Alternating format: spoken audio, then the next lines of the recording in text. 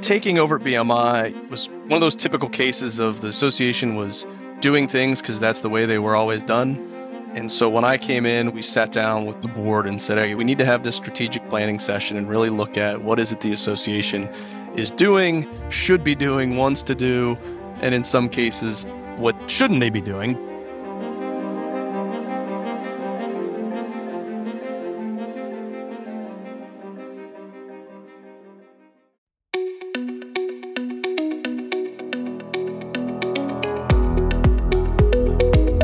This is Associations Thrive, the podcast celebrating successful associations and their leaders. I'm your host, Joanna Pineda, CEO and Chief Troublemaker at Matrix Group International. Listen in as top association execs tell all, revealing the creative and innovative ways they're increasing their bottom line, serving their members, and reimagining their organizations. By the way, if you've launched a new initiative, created new member services, or updated your governance structure and are seeing great results, I want to hear your story, and so do my listeners. I'd love to have you as a guest. Go to podcast.matrixgroup.net and apply to be on Associations Thrive. Now let's dive into this week's show.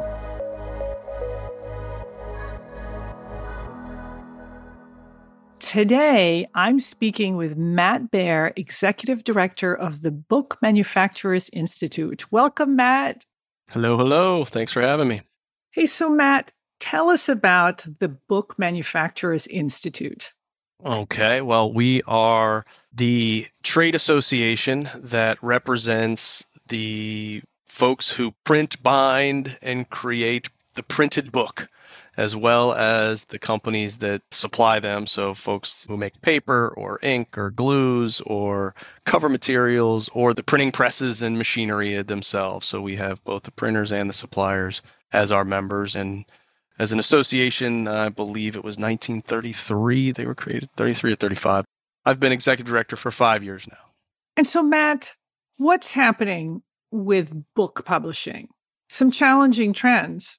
Well, it's funny because back in 2008, you had the Kindle and the financial crisis, which just crushed the book industry when you combine those two things. And so there was a precipitous drop off in book printing, and it's climbed its way back up. And there's a lot of mergers and acquisitions and bankruptcies and things during that time. But then you had the pandemic, which actually sparked the love of the printed book again. Because people were home and they wanted to read. Basically, yeah. And I think it just goes to show, yeah, people like their Kindle when they're maybe flying on a plane and it's lighter to put in their backpack or whatever. But if you really want to sit and read, the printed book is still the number one seed. But at the same time, the challenge is really a lot to do with supply chain and labor, which I think is affecting every industry under the sun these days. But it's really affecting our industry quite a bit. The availability of pulp for paper, the shift of paper mills not making book paper, but instead making packaging material, because we all get 100 Amazon deliveries every day, and somebody's got to make those paper envelopes and boxes and things. And it's much more profitable for paper companies to make packaging material. So that's been a challenge. And then labor is probably, again, the biggest thing. A lot of our members, if they could hire folks for a third shift, they've got the business to run a third shift. They just don't have the people to run a third shift. So it's a really tough time. Matt, I work with so many organizations and everyone is talking about labor issues. I don't know where we're going to find these people. I've done a bunch of webinars over the last year for the book industry and for publishers and for folks who want to know what's going on, and diving into the labor research. It's not good. It's not good. And everybody thinks it's a wage issue. Wages are just going to have to come up and then everything will be fine. And it's not that simple. It's not that simple. The raw numbers make it so it is not. That's not the case. So, Matt, you're in a challenging environment, but before we get into the things that BMI is doing to thrive, let's talk about your journey. So how did you come to be executive director? My career path has kind of been in two areas. It's either been in soccer or it's been in association management. And I've just kind of gone back and forth between the two over the last 20 years. But I've been primarily in associations for the last 10 or so. Prior to that was in a soccer position. But I was with an association that was going through a lot of struggles, a lot of changes. I kind of saw the writing on the wall that things were going to have to change at that association. And so I was open for new opportunities and got lucky with finding the BMI. And sure enough, right after I got the BMI job, that association merged with another. There was a huge round of layoffs and things like that. So I'm happy I was able to find BMI. And it was a perfect fit for me just because, A, it's a remote work environment. I'm down here in Bradenton, Florida. So I'm not in the hubs of the association management world these days. So having a remote executive director opportunity was very beneficial for me. It's been good. So you've been in the position 5 years? Correct. Matt, you have had a pretty amazing run as executive director. In 5 years, you've increased membership in a challenging industry. So maybe share with us some of the things that you've put in place that are helping you bring in membership and generate revenue. Yeah, sure. I mean, taking over at BMI was one of those typical cases of the association was doing things because that's the way they were always done. And so when I came in, we sat down with the board and said, hey, we need to have this strategic planning session and really look at what is it the association is doing, should be doing, wants to do, and in some cases, what shouldn't they be doing? And we had some good conversations and effectively came up with a 3-year plan. And the plan was in year 1 was just to try to kind of right the ship, if you will, fix some easy things that needed to be fixed so that the association wasn't losing money, just clean up some expenses and plans and that kind of thing. And then year 2, really the focus was going to be on building value. And that would help both to help recruit and retain members. But when I came in, I asked folks, what was the main value prop for the association? And just about everybody said that the 2 meetings. The annual conference. And our spring management conference. Yep. And getting together in person was a big benefit for this group. But there wasn't a whole lot of other tangible benefits that people had. And so when I talked to other folks who weren't coming to meetings or weren't members of the association, they said, yeah, well, the meetings are kind of too much boondoggle-ish golf outing type things that they weren't into, and they didn't see a lot of value outside the meetings. Yeah, and Matt, I have clients that say they're in a situation where if somebody in 1 year isn't going to a meeting, they may not renew their membership that year. Absolutely. And so we worked hard to try to figure that out. And so one of the things I did was that we changed the meetings some, the way they were delivered, the sessions that were there, where we held the meetings, kind of made those changes to help differentiate the meetings and to make the meetings more valuable to those who weren't finding value.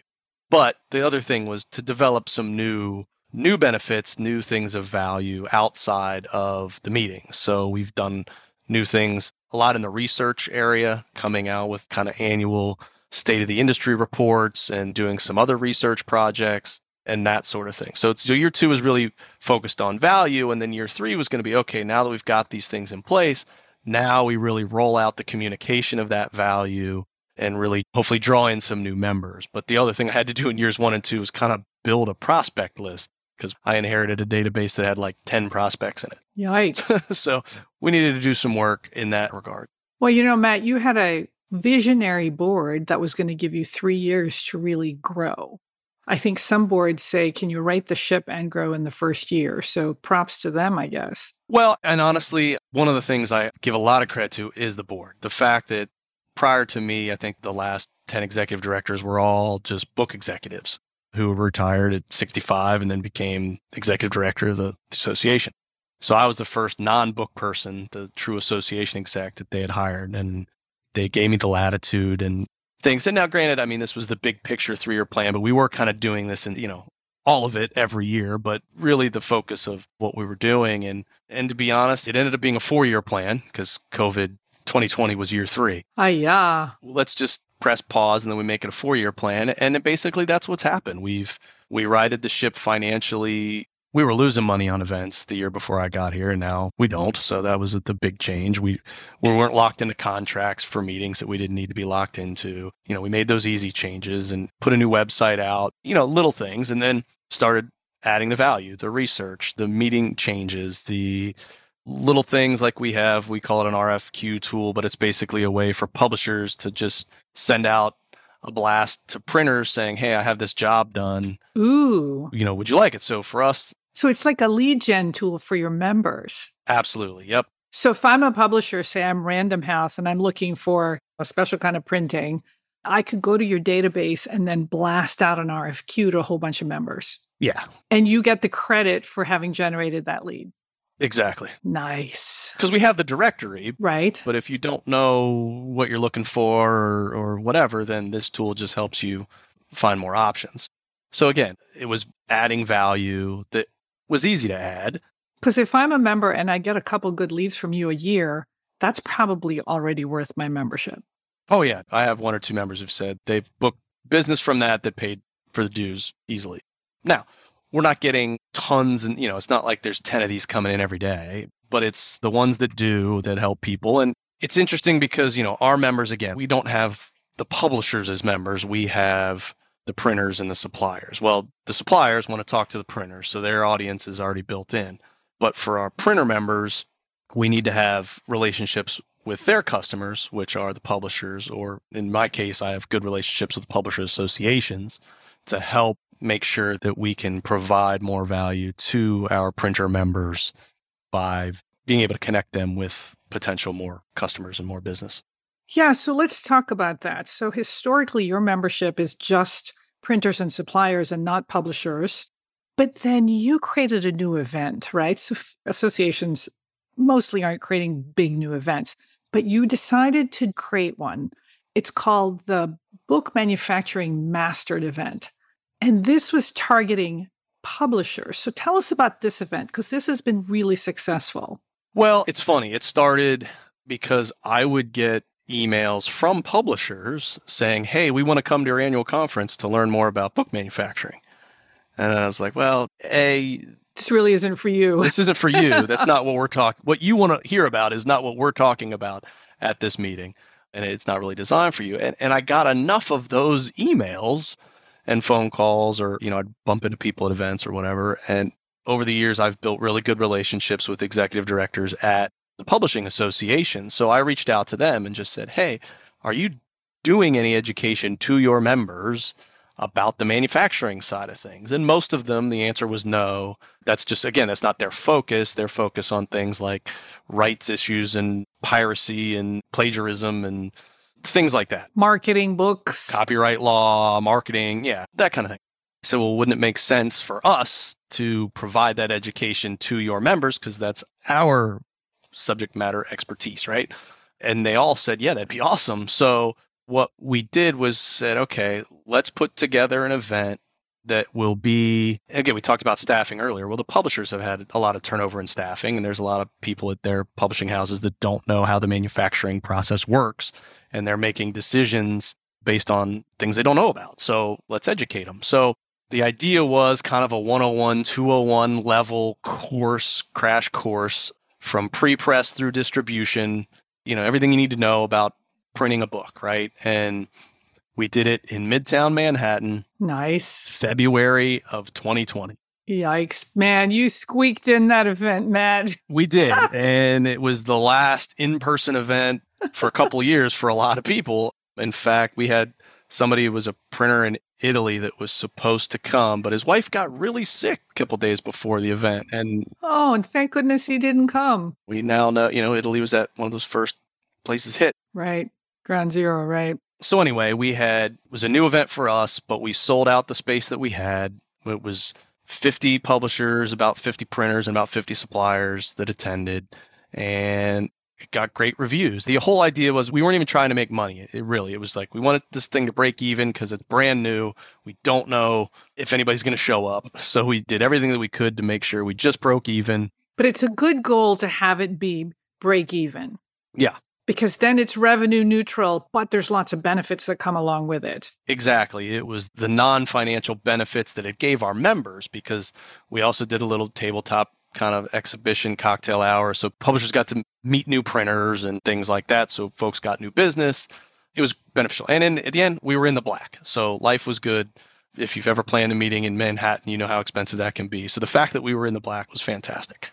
And you just brought back the event just last month, right? So after not having the event for 2 years, you decided to bring it back in Chicago this time. Yeah, everybody had been clamoring for us to do it again in some form or fashion. But little do we know, the publishing and printing industry changed so much because of COVID we realized, hey, the whole 101, 201 class type event isn't what is needed right now. It's really, we just need to get publishers and printers and suppliers to be around the same table and talk and figure out how to work together better because of all the supply chain and labor limitations that everybody's running into. And effectively, the book printing industry has really changed in the last 2 years. So Right. we kept trying to figure out when to bring it back, and we just kept pushing it because most people still, especially in the publishing industry, a lot of publishers have not gone back to the offices in Manhattan at this point. Some have, but a lot haven't. So we said, you know what, let's take it on the road and not be Manhattan. So we went to Chicago. And again, even though we had a little bit of history, having had one other meeting, it was almost like start from scratch. But again, it was a success. We kind of kept that a third of attendance of publishers, printers, and suppliers. We had about 120 folks there, I think, around there. And people loved the event. They're asking us, when are we going to do another one, which is even better. So we're actually going to do another one in February, but we're going to co-locate with a Publisher Association's annual conference in Seattle in February. Nice. So now you got a bigger audience, and now you're West Coast. Bingo. So now if we're kind of hitting all the things, and it'll look completely different than Chicago looked in terms of the sessions and the timing and all that. You know what's brilliant about this, Matt? You're essentially creating a new event each time so that people won't want to miss it, because they'll feel like it's not an event I can miss because it won't be like the last one. Exactly. Yep. And we will probably do another one in September of 23, and maybe we'll do DC. There's a large association press and university press group of printers in DC. And again, kind of just moving it around. Nashville is big in Christian publishing, so we may end up there at some point. And it sounds like you're just going to be flexible with the format and the content based on what the conditions are, again, so that people feel like, wow, this is very timely and exactly what I need. 100%. We've created a separate advisory committee for this event that is made up of publishers, printers, and suppliers. So it is not the advisory committee that helps us plan the content and delivery. It really is about what's happening now, not BMI specific. It's not the format for the BMI meeting. Yeah. Right. Exactly. It's totally different than what our BMI conferences look like, and that's by design. So we're going to continue to see how it goes. And from a financial standpoint, this was one of our most successful meetings to bringing in non-dues related revenue to the association, which I've already talked to our executive committee. We're going to take a lot of those funds, because they were really unbudgeted, because we weren't planning on being so financially successful with this meeting.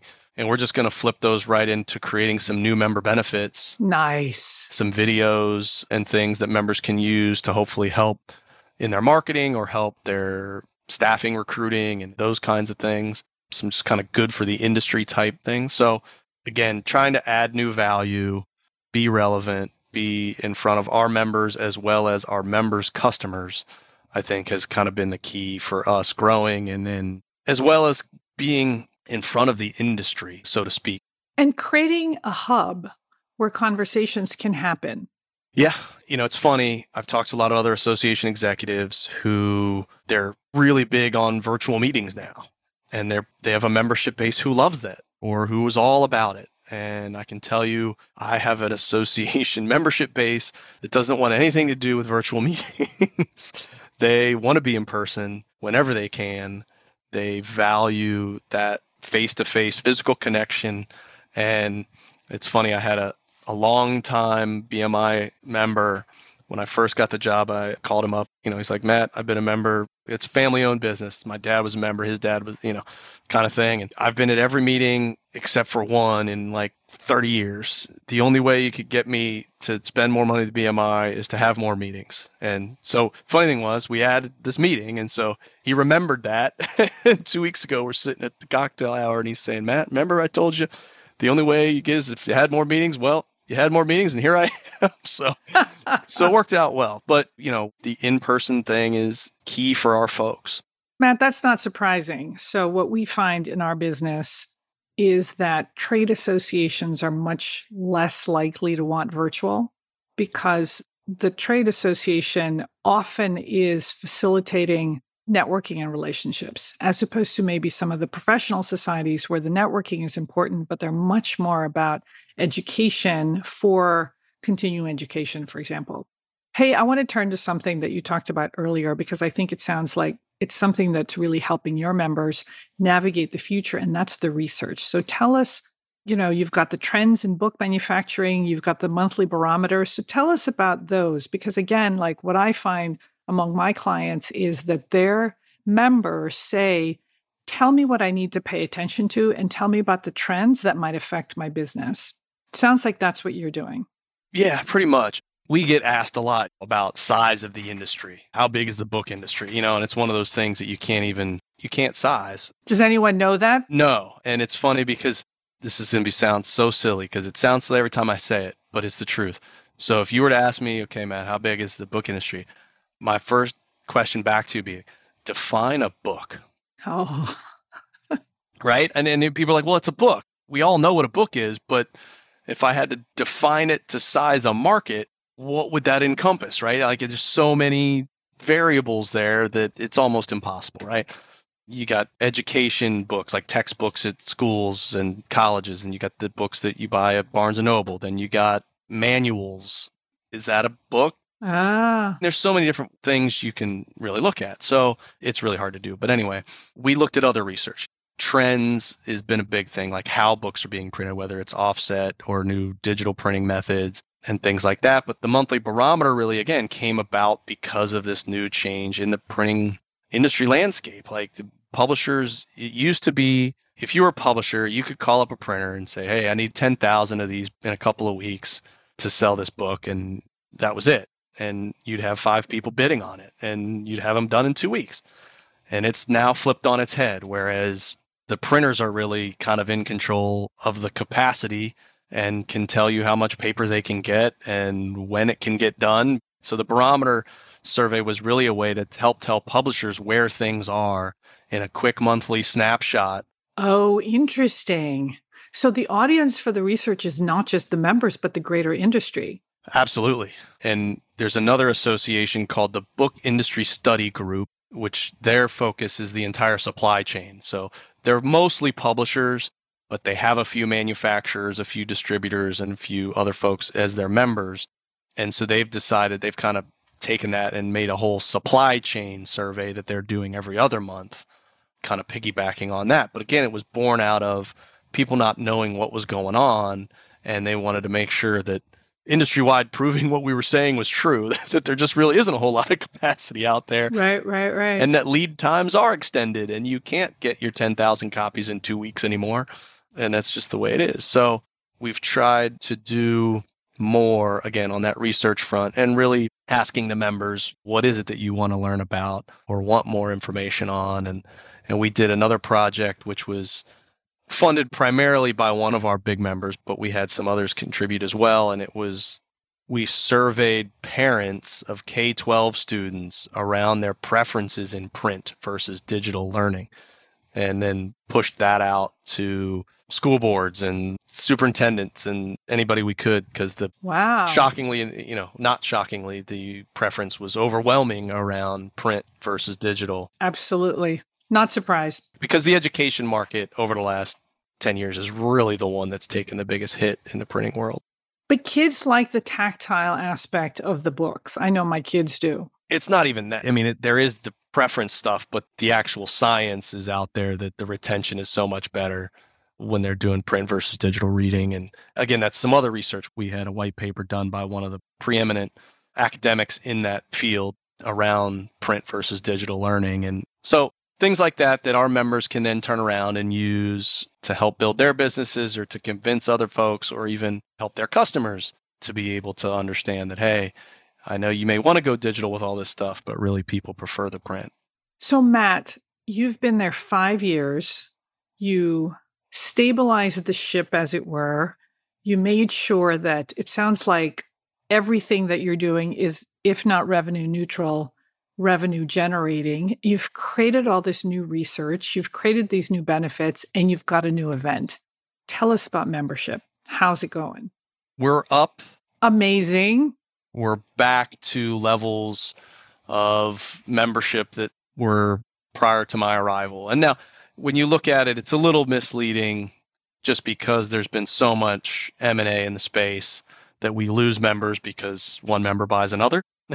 And that's not fair to you, but it happens. Right. Yeah. Or, we've unfortunately had a few go out of business, but we've also had a few join who 5 years ago would have never joined because they didn't see the value. And now the value prop is now where it needs to be. And that has really been helpful. Now, a rising tide does help float all boats. The fact that the industry, the printed book industry, is doing well doesn't hurt. Yes, but if you're a badly run association in a good industry, someone else will come along. Exactly. So I'm pretty pleased. I think the board's pleased with what we've been able to accomplish over the last few years. And the members, I think, see the value. And we see that in our retention and the fact that we are able to pull new members in, and we keep trying to grow the value prop, make the association better each and every day. And we'll just keep trying to do that. Matt, congratulations. And thanks so much for sharing the things that you're doing. Some of it just very innovative. And it sounds like everything that you're doing is turning to gold. So congratulations and thanks for being on the podcast. Well, thank you. From your lips to God's ears. Let's hope that just keeps up and that we're able to keep this association in a stable and healthy manner and keep growing and growing the printed book as well. Thanks, Matt. Thank you.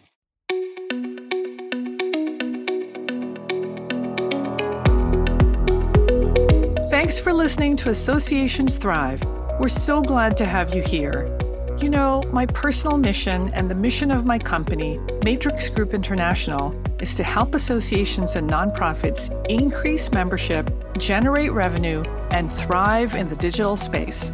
I want to hear stories of how your organization is thriving in today's challenging landscape. Please apply to be on my show by going to podcast.matrixgroup.net. By the way, do you need help with a digital initiative? Maybe it's a website redesign, a new membership database, or a hybrid meeting that you're planning. I'd love to connect with you. Please visit the Matrix Group website at matrixgroup.net. Thanks again for listening to this week's episode of Associations Thrive. Don't forget to subscribe to the show, leave a 5-star rating, post a comment, and share it with your colleagues and friends. Bye!